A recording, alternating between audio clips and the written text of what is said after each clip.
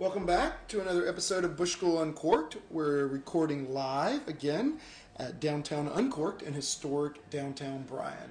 It's taken me 2 seasons, but I can say it all in one breath now. I'm very happy that you've remembered that downtown Bryan is historic, and we're very happy to be in historic downtown Bryan. I thought you'd be proud.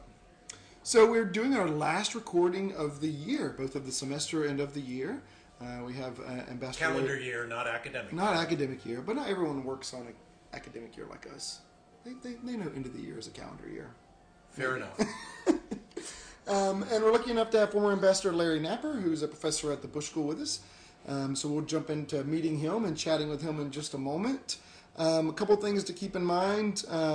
We'll be done with recording for this year. We have a bunch lined up for you in the spring. Maybe some surprises, some different ways of sharing our podcast with you.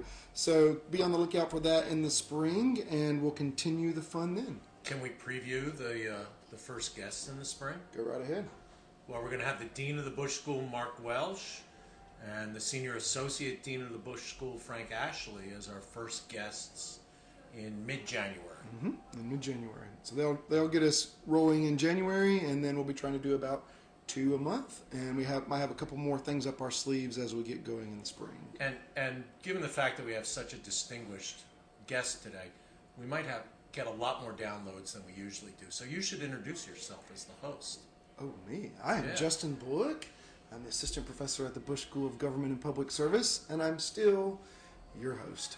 And I'm Gregory Gause. I'm the co-host of this podcast, and I'm the head of the International Affairs Department at the Bush School. Which is good because we're going to be talking about international affairs today, and as the audience knows, I know little to nothing about international affairs. But you're enthusiastic about it, so that counts for a lot. And I know a lot more now after being your co-host for 2 years. 2 years. And co-colleague for, this is year 6 for me. Year 6 for me, too, because you remember you and I came in the same time. That's right. All right, we're taking up a lot of the air. Right. How about we introduce our guest, Greg? Ambassador Larry Napper is a professor of the practice of international affairs at the Bush School of Government and Public Service, and a long-time American Foreign Service officer, U.S. Ambassador to Latvia and Kazakhstan, old Russia hand in the State Department, and we are incredibly fortunate to have him at the Bush School. So, Larry, welcome to the podcast. Well, thank you. I appreciate the opportunity to come down and uncork with you guys. So here I am, and it only took you a couple of years to get me here. Well, but that's all right. We saved the best for last. We wanted to make sure we had the podcast a well-oiled machine before we had you on. Well, I appreciate that very much, and it is true that I spent a lot of my foreign service career working on the issues of Russia and Ukraine. I'll tell you a story about that. When I first got here to the Bush School, they said, "Well, what do you think you can do for us?" And I said, "Well, I think I could probably teach a course or two on diplomacy and the dark arts of that, and I could probably teach a course on Russia and global politics." Whereupon people around the table started looking at it. This was 2005, 2004 or 5. Looking around at each other and saying, "Well, do we really think we need a course on Russia and post-Soviet space?" Yesterday's news. Yes, isn't Russia on the junk heap of history, and this is an area of which has gone into the obscurity which it so richly deserves, and from which it shall never reemerge, and nobody gives a damn about it. So why do we think students are going to be interested in this? Well, suffice it to say, I don't get that question anymore. I can't imagine why. Have you sent a basket of fruit to Mr. Putin? Yes, right. Well, he certainly deserves it. Yeah. This also came out in this was part of the Obama and Romney campaign, right? Romney was just kind of Obama was skewering Romney, saying because he said Russia was the biggest geopolitical. It's threat. A matter of endless astonishment to me that the last presidential election turned around the whole debate of who was a puppet of Vladimir, which one was a puppet of Vladimir Putin, and now we're engaged in yet another political imbroglio, which has tied up our own political system with regard to that part of the world. And so, as I said a minute ago, I don't get that question anymore. Yep, I can imagine that. And I do have student interest in my class, and so we continue our study of Russia, Ukraine, that part of the world at the Bush School. So the rise of Putin's influence has been job security for you. Well, he didn't even say that. Yeah, you can say that. Yeah. So, Larry, why don't we dive right in? We're not going to talk about impeachment today. Thank you very much. Justin and I talk about impeachment a lot. And the three of us have actually talked about impeachment together already. That is true. So yes, my dear wife won't even listen to anything on the radio about it anymore. She's right up to the. Who can blame her? Right. Who can blame her? But maybe if we work backwards for listeners, it might be a good way to understand how Ukraine and the Ukrainian issue got involved in American politics. So if maybe you can start with the famous phone call in Zelensky and who Zelensky is, and we can work If you back don't mind, from I'll start back a little bit Okay. further than that, because we should spend a few minutes on Zelensky and the phenomenon of the current Ukrainian President Volodymyr Zelensky. So Ukraine has been really since its inception as an independent country, or its resumption of independence, however you want to say that, and it can be said in both ways. In 1991, a troubled and divided place,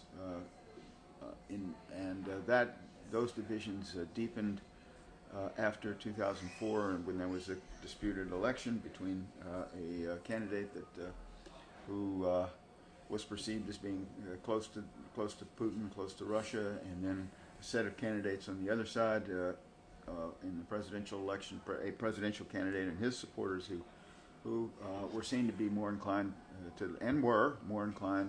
toward the West, toward an opening to NATO and the European Union, and so on. Well, that set off a very long period of the deepest imaginable divisions in Ukrainian politics, where there were a set of contested elections, hotly contested elections over the next decade and a half. honest elections? Mostly? By the standards of the region, yes. Yeah. In other words, Ukraine proved that it could conduct a mostly free and fair election, again, given the standards of the region, and did so on several occasions. The problem was these elections never decided anything, right? Because like our own elections, and some of this will not sound unfamiliar, they were incredibly divisive, very closely contested, and divided between, if you want to call it, a very bright red-blue division. You could almost draw a line north and south through the middle of the country, and to the east of that line would be supporters of the more pro-Russian line, and to the west of that would be, and right down that line you could almost contest it, right? And that line divides linguistically, linguistic, cultural, yes. Okay. So the folks on the western side of that line will be more likely to speak Ukrainian, be members of the Ukrainian Orthodox Church, and the people on the east of the line more likely to speak Russian. And would be more likely to see their cultural lodestone in the West, to try to watch Western television on the western side of that line. And on the other side would be predominantly Russian-speaking areas and culturally Russian, and would watch Moscow TV. So why is that part of Ukraine? It's not part of. I mean, it's not entirely so. You would find speakers on both sides, and you would find it's a much more mixed picture than that. But if we're speaking here on the whole, and you can almost follow you could almost follow the line of election results on both, and it broke down that way. So I said we should start at the end and work back. But let me ask you, with that line, talk to us about the borders of Ukraine, which I think were created in the Soviet period, right? The Ukrainian Soviet Socialist So Republic we was could, one of the let me republics. let's there we would have to go all the way back to 1991 and when the Soviet Union began to break apart. And obviously,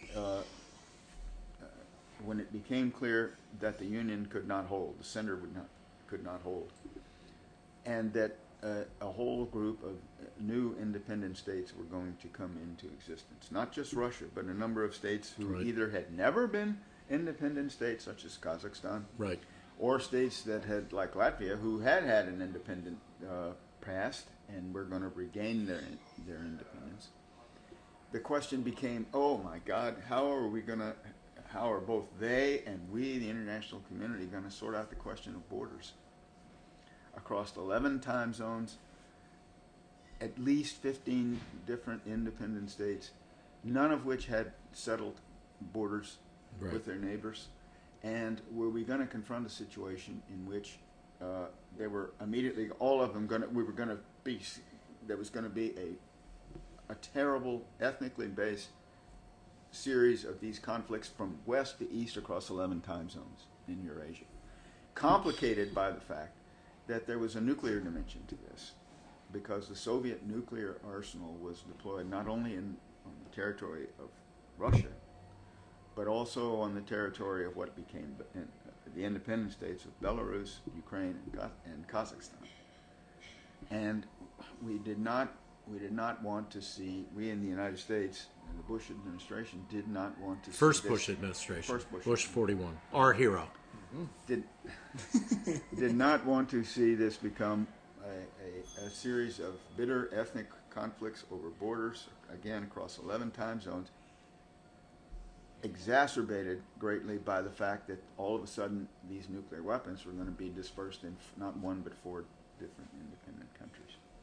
So, to get to your question, the only way we could figure out how to sort this out was to say, all right, as the price of the United States recognition of your independence, and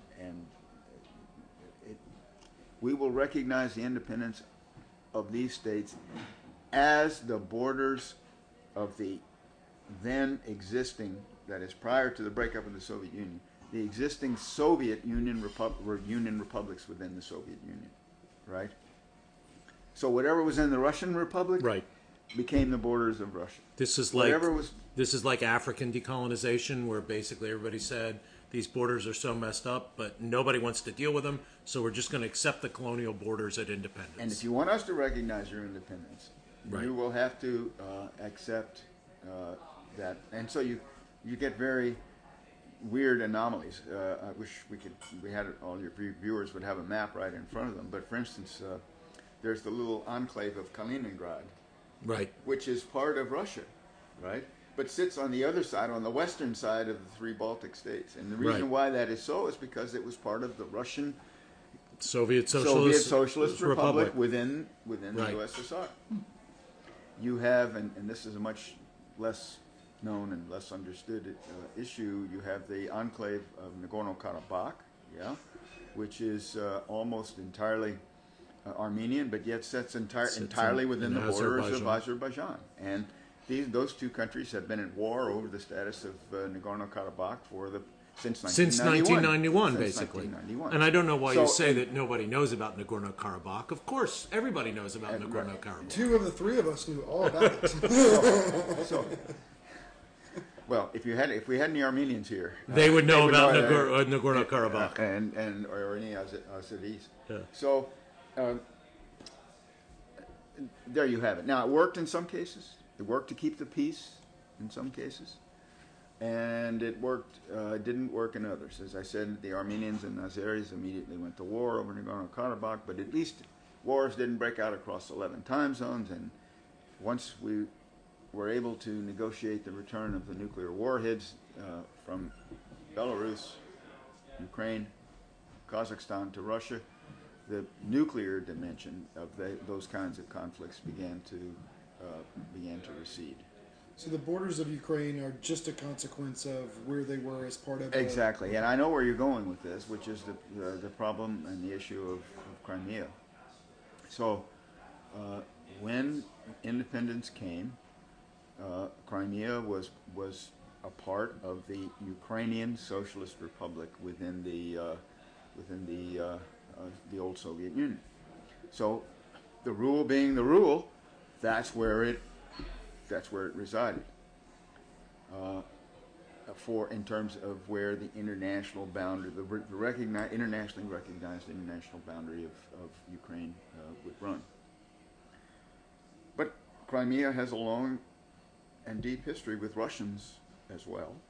And as a matter of fact, it was only in 1964 when Khrushchev, the then Russian Soviet premier, transferred the jurisdiction of Crimea from the Russian Republic to the Ukrainian Republic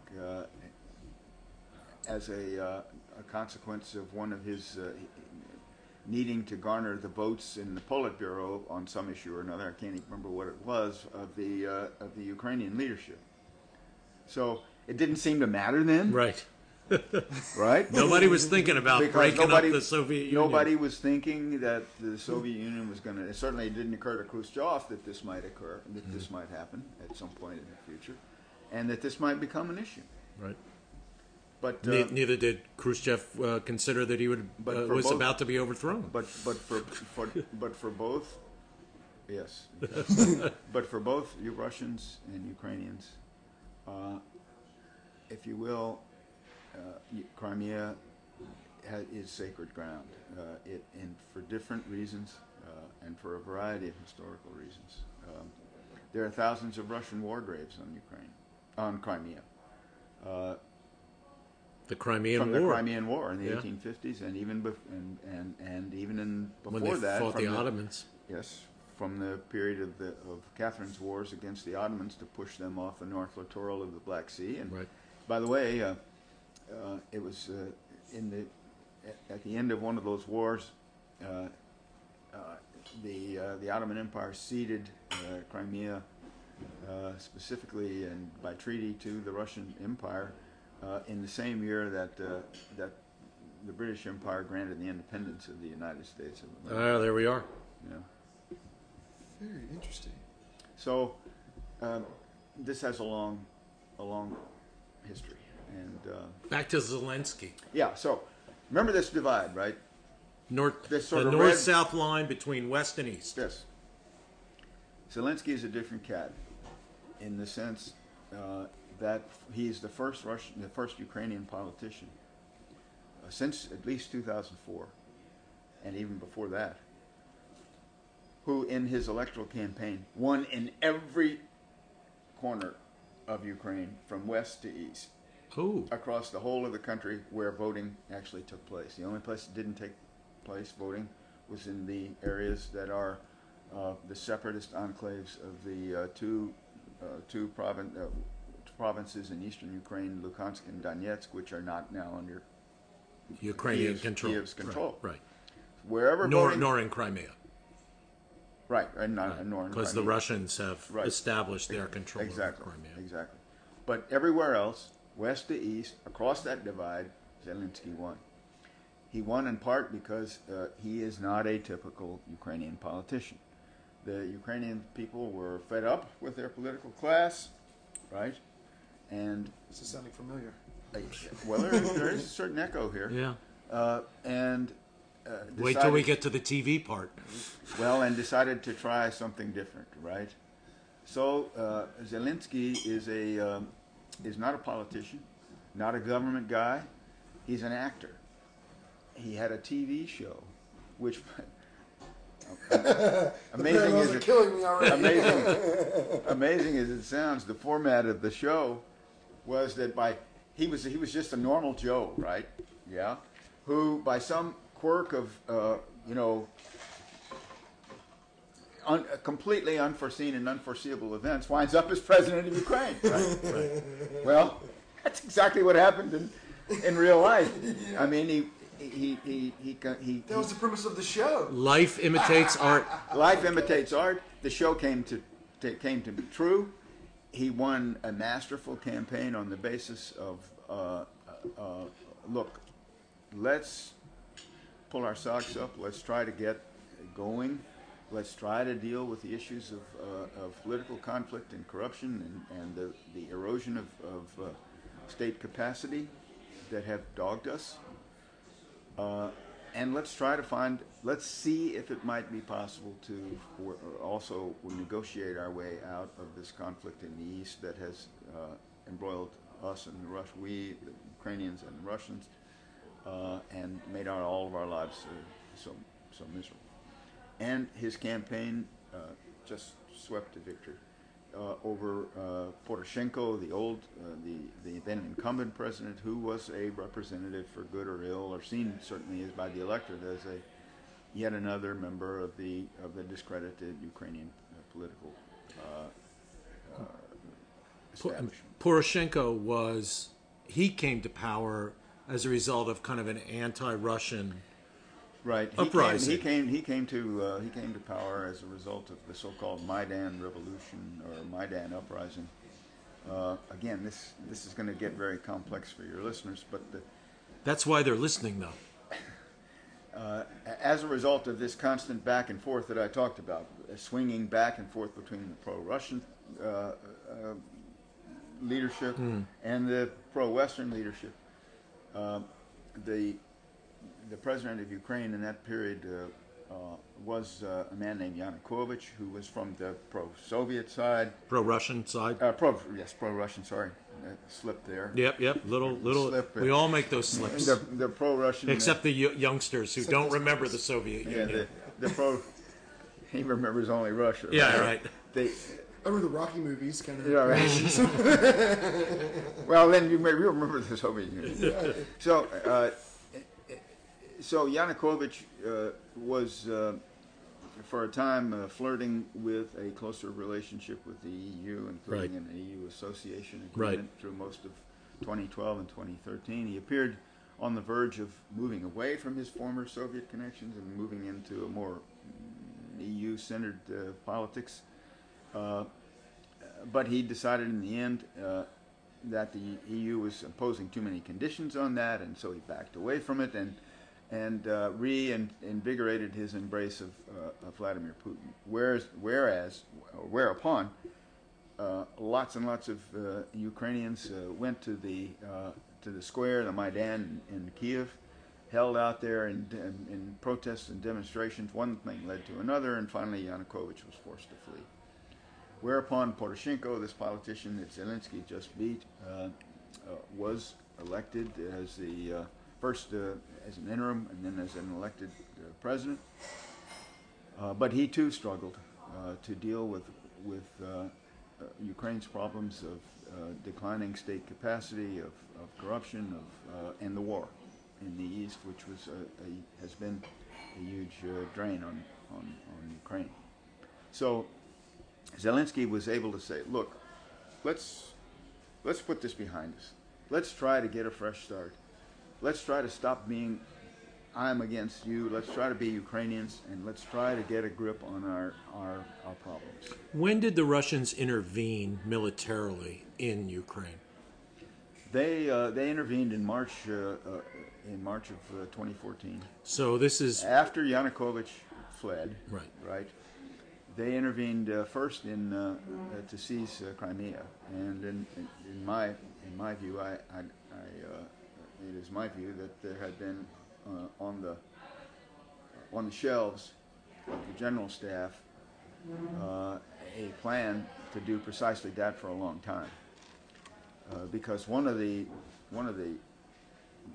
issues between Russia and Ukraine, and that throughout this entire period, was the status of the Black Sea Fleet anchorage at Sevastopol, and the terms and conditions under which the Russians would continue to have access to that or control of the fleet anchorage. So there. all during independent Ukraine from 1991, the Russian fleet was still, and it would go the back. Black Sea fleet was still based at Sevastopol. Yes. Yeah. And when the more pro-Russian crowd was in charge in Kiev, then all that went well, and things, But when the more Western, more EU-oriented crowd would be in the ascendancy, then they would Russia and Ukraine would get into a fight over this, and there'd be talk of ending the lease or of curtailing it and all this, which gave the general staff and the Kremlin the willies, right? And so I think in my own view, there was a decision taken at the time. Well, we're through with this, and we have an opportunity here. We're going to end it, and we're going to reclaim Russia's historic rights in Crimea as they saw it. Now, the Crimean intervention was pretty direct, but the intervention... It was direct, it was quick, and it was Right. relatively bloody. Right. But the intervention in the other parts of Ukraine was more veiled and So- little green men, supposedly, Well, right? no, there were lots of little green men deployed in Crimea. In Crimea as well. These are... So this wasn't the Crimean operation wasn't a military like the Marines takeover. assaulting Right. or a D-Day invasion Right. or something. So No, all of these interventions were done, in essence, by Russians not wearing Russian uniforms. and they were an application of what has come to be known as the Russian doctrine of hybrid warfare, right? Of a whole range of less than overt military operations, but a range of political, military, psychological, informational actions that, taken together, can really cause trouble for a weaker or even a stronger adversary, right? And Ukraine was much the weaker adversary. Right.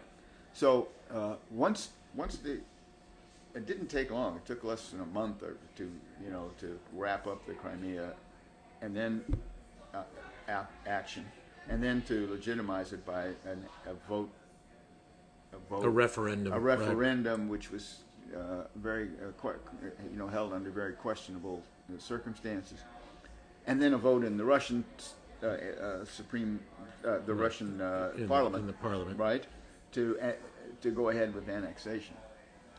So the referendum was basically a question: do you want to be annexed or not? Oh yes, we want to be. Then the Russian Parliament said, okay, if you want that, we'll. Yeah. So all this was prearranged, pre-cooked, but it was done quickly, right? So the Russian... Then began the so-called, and I think in reality, the Russian intervention in the easternmost provinces of Ukraine itself, right? Crimea is Ukraine itself too, but I'm talking about Right. the easternmost provinces that are called the Donbass. The Donbass, right. Yeah, Listeners should know that Crimea is practically an island in the Black Sea. It's connected to the mainland by a peninsula. By a peninsula. But now we're talking about the Donbass region, which is kind of part of Ukraine proper, as it were, not stuck out in the middle of the Black Sea. Two provinces, parts of Donetsk province and Luhansk, came under separatist control. People saying we want out of the rule of Kiev. We want to establish our own local government, and we might at some point also envisage the possibility of linking to Russia, right, or being annexed by Russia, as had been the case with just finished with Crimea. Well, this touched off a conflict between the Ukrainians trying to retain sovereignty over their own territory and control over their own border, eastern border, and the separatists, who immediately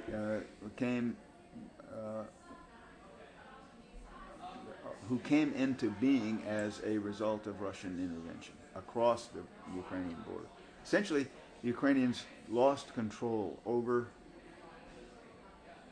the internationally recognized boundary between Russia and Ukraine as it applies to those two eastern provinces. Right. So Russian forces could come back and forth across that. Kiev lost control over the border. Right. So it's essentially porous.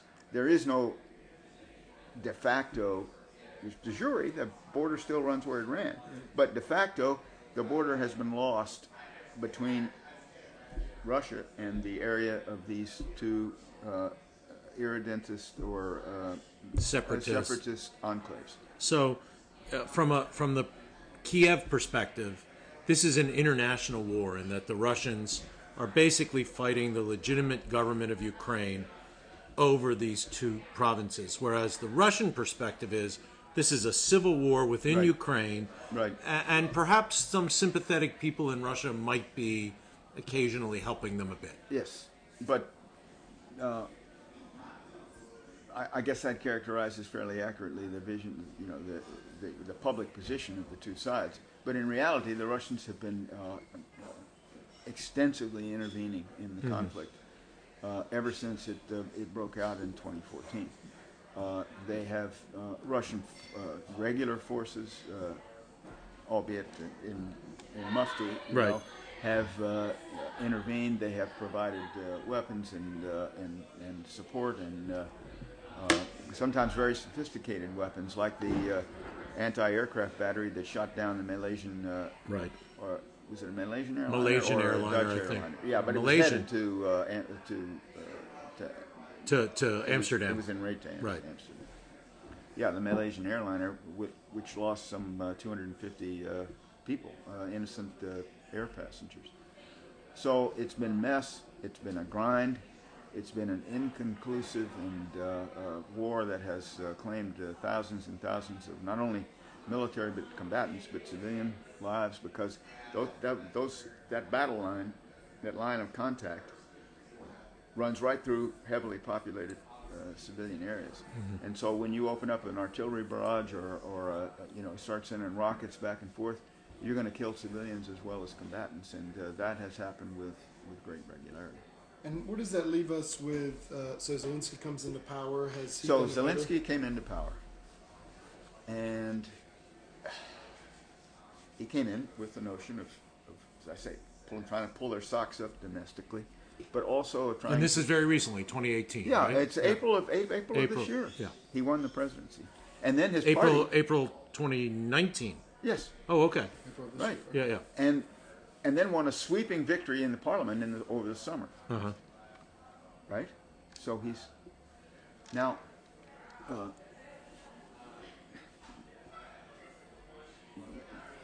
Before we get back to Zelensky, there's a long-running debate in the United States about what to do about all of this. Right.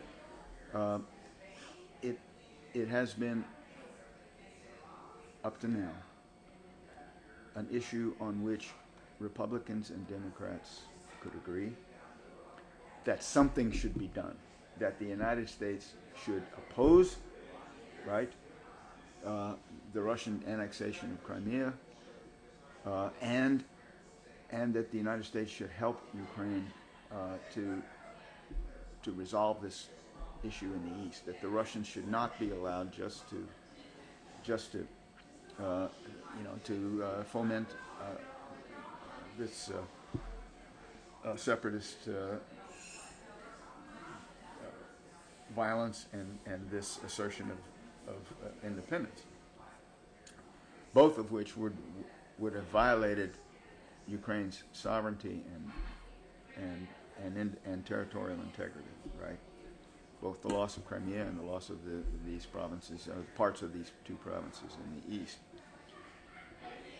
So the debate turned around what to do, right? Well, one thing that was agreed by everybody is that we should apply sanctions on Russia, and that has been in place now since 2014.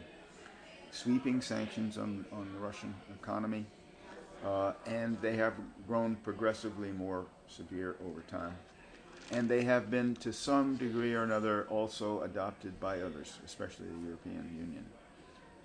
Not exactly the same set of sanctions, because the Union operates in a different way than the United States operates, but the general principle is that the Russians should pay a price for this, and that they should pay an increasing price until they stop it, right?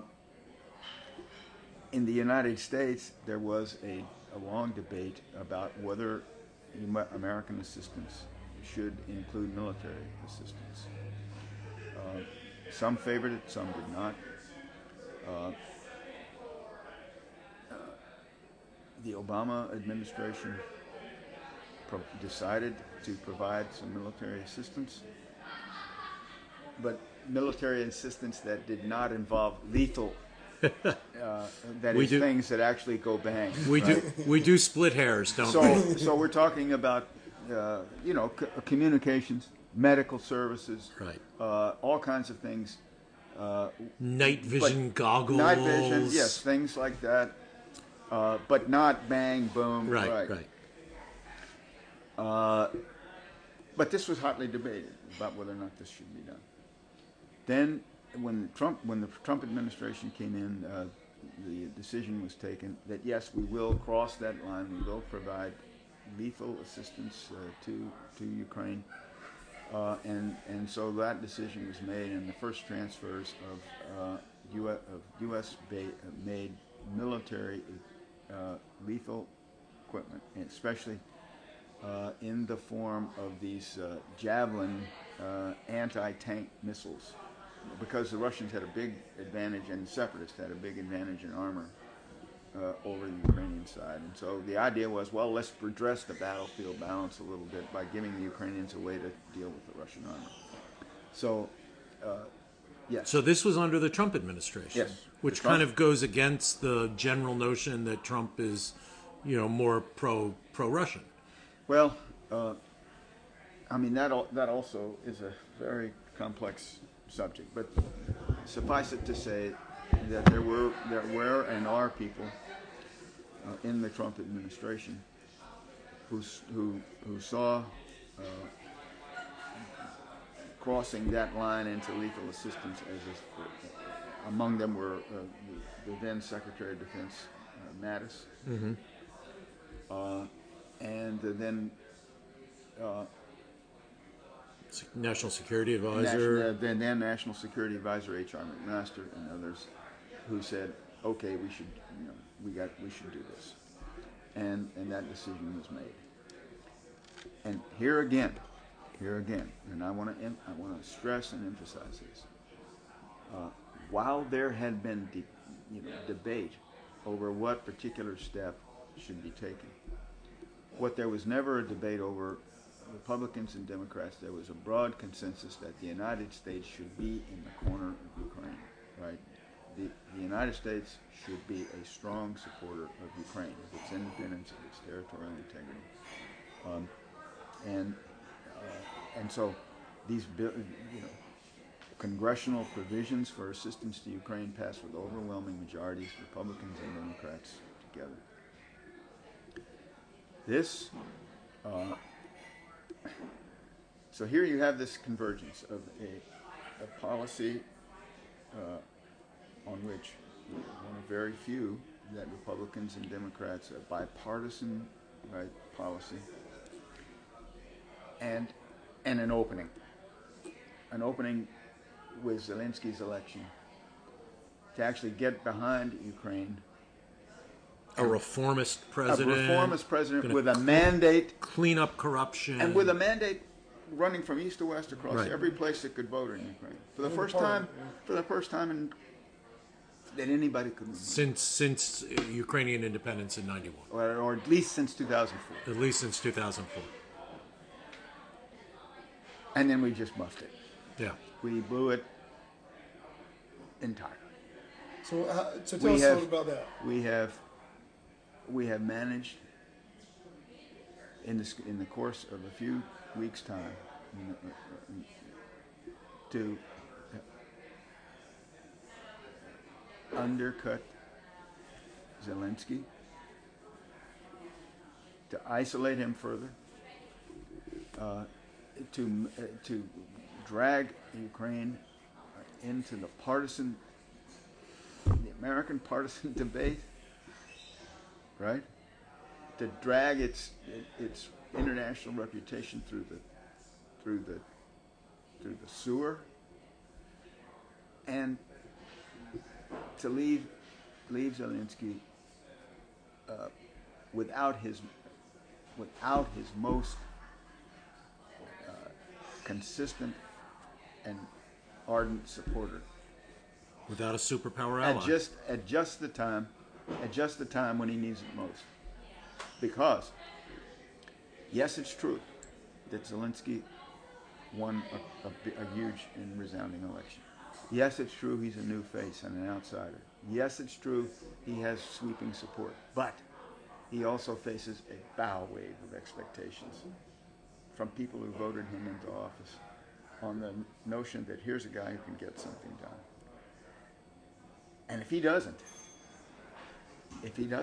What comes next? his popularity is going to drop like a bowling ball off the edge of that table, unless he can deliver on some of those expectations.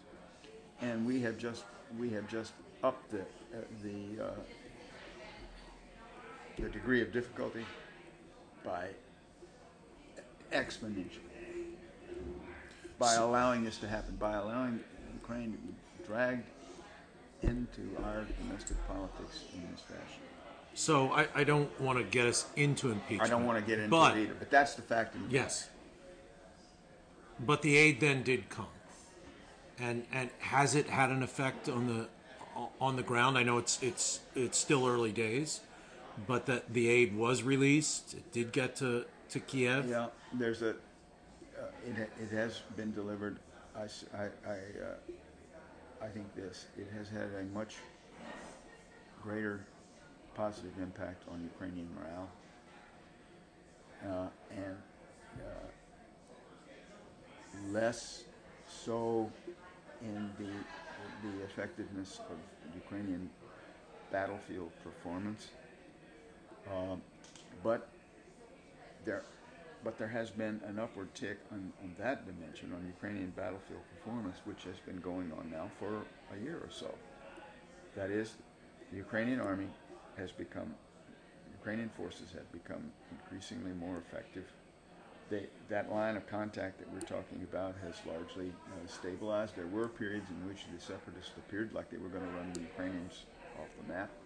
And for a while, the Ukrainians also had, it's gone back and forth. But I would say that they've done better over the past year or so, and part of that has been the encouragement, the sense of support that the transfers of military systems. Now, if you're asking me, how many Russian armored vehicles have been knocked out by these javelins, I don't know. Who knows? And I've even seen reports that the javelins have not actually been deployed to the front lines, that they're being very careful and cautious about how they handle it. Right, don't want to lose them. Yeah. Don't want to lose them, and also, if there's a chance that Zelensky can cut a deal with Putin that would, make some sense.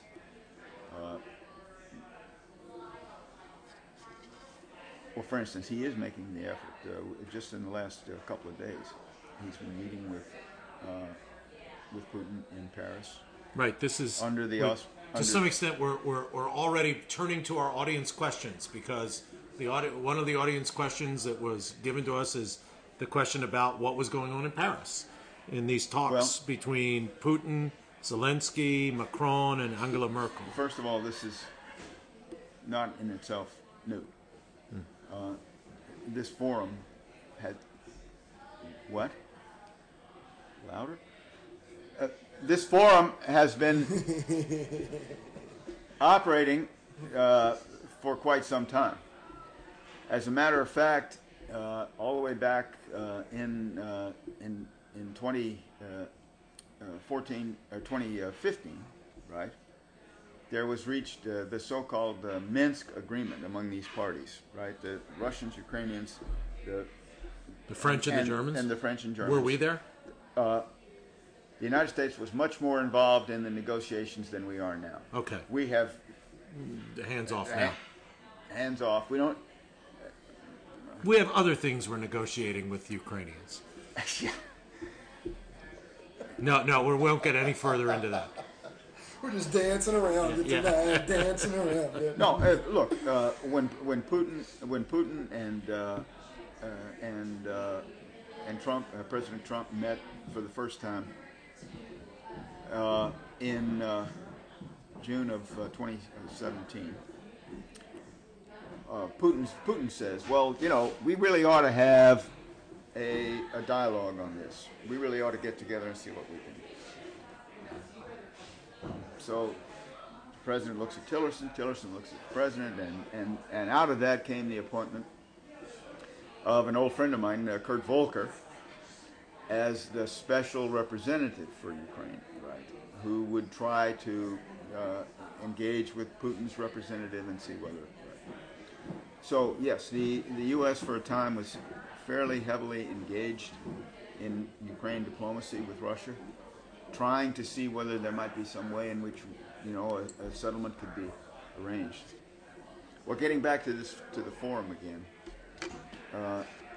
Out of these talks with the Europeans and the Ukrainians and Russians came what was the so-called Minsk Agreement, which had a number of provisions. It had military provisions, so for a disengagement of these heavy forces along the line of contact, right, so that you could get down the level of violence, you could stop killing so many civilians, and you could also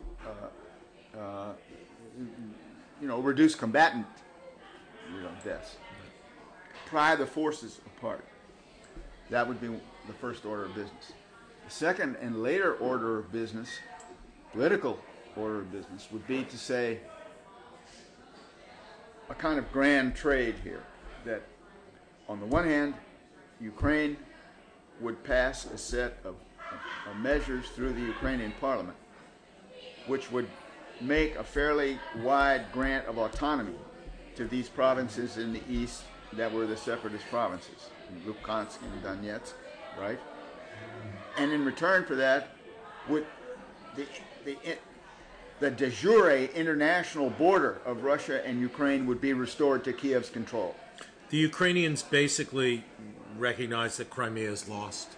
No. Not on the table for them. No. But the Minsk Accord did not deal with Crimea. It dealt only with the conflict in the east. Right. The Ukrainian position on Crimea is part of Ukraine. We should get it back. The Russian position is Crimea is part of Russia, and case over. Yeah. So you have two opposing positions, but they don't discuss that because there's nothing to discuss. Right. Now the problem with this Minsk Accord was that it was never implemented. The forces were never preased apart along the line of contact. The Ukrainian parliament could never pass Poroshenko could never get through this package of autonomy measures, right? And the Russians could never be brought to agree to a set of measures to restore Ukrainian control over the de jure international border in the east. So that's where it's at. And back and forth. You go first. No, we'll go first. No, you go first. No. And the OSCE, the Organization for Security and Cooperation in Europe, deployed a number of observers along the line of contact to see whether this disengagement of forces actually was going to take place or did take place. In some cases, there were some desultory efforts to pull back, but on the whole, it never took hold. Then those forces are still in close juxtaposition to each other, still engaging in these artillery and rocket barrages, still killing each other and killing civilians as collateral damage to these, and so on.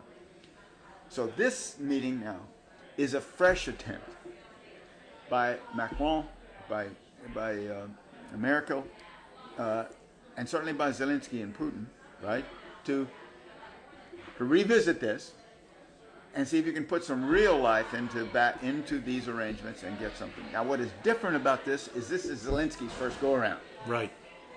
Remember, he was only elected in April, and this is his first try at this face-to-face diplomacy with Putin. That's another reason why it is so unfortunate, right, what has happened, because there's no American there. There's no the sense of support that Ukrainians and Zelensky have felt from the United States has basically been just within a few weeks' time dissipated. Right. And now it's going to get even worse, because what I fear happening is that Ukraine itself is going to become a dividing point in our own domestic politics. That one side is going to say we're pro-Ukraine, and the other side is we're going to say we're not. We're against them because they are the ones who caused this calamity to fall upon. Again, I don't want to get over it. Don't use that impeachment word. Yeah, that word. So why does Putin come to the table in Paris? Does he think that Zelensky's weak and maybe he can take advantage? Part of it is that Putin believes that he's got a leg up, that he has got Zelensky cornered, right? That he needs this. He needs it desperately. Remember that bow wave of expectation? Yep. That he is without his principal supporter all of a sudden. That he's young, inexperienced. I mean, let's remember, Putin's on his 4th American president. He's been around since 1999. He knows this brief like the back of his hand.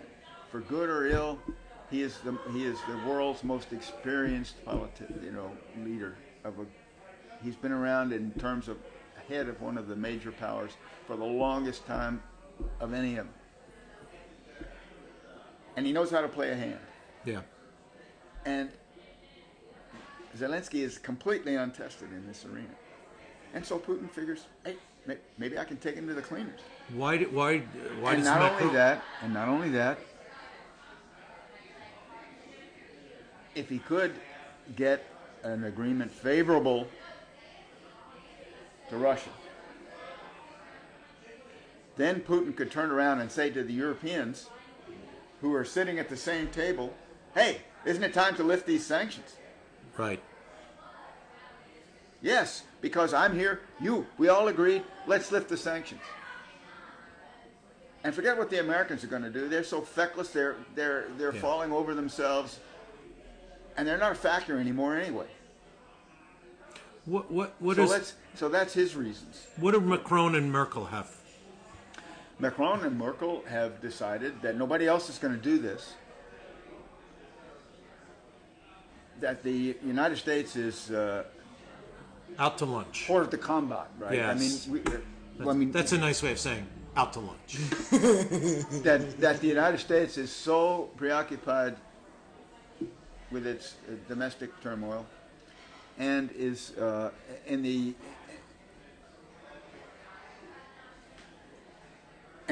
current circumstances couldn't give a damn less about this. Yeah. So if that's the case, then all right, we got to do it, or else it's not going to get done. Right. And by the way, this is a way of saying for people like Merkel and especially Macron to say, look, maybe we don't need the United States. Right. Maybe we can get this done on our own. And the United States isn't coming riding over the hill like the U.S. cavalry anytime soon. So what are we going to do? Sit around and on our hands and do nothing? Let's at least try to do something and see if we can make this work. So we're coming close to the end of our hour, which is what we usually try to do.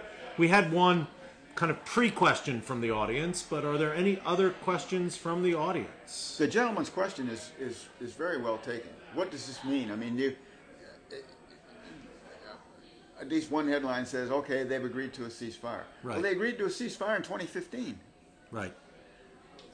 The question is, will they actually do it? It seemed like Putin has the upper hand. Is he actually willing to compromise on anything? Right. That's what remains to be seen. If we could get a ceasefire all along that line of contact, if we could at least get the military provisions of the Minsk Accord that would separate the forces done, then you'd have to tackle the broader political trade-off of autonomy for a restoration of the border. Right. But at least that would be a start.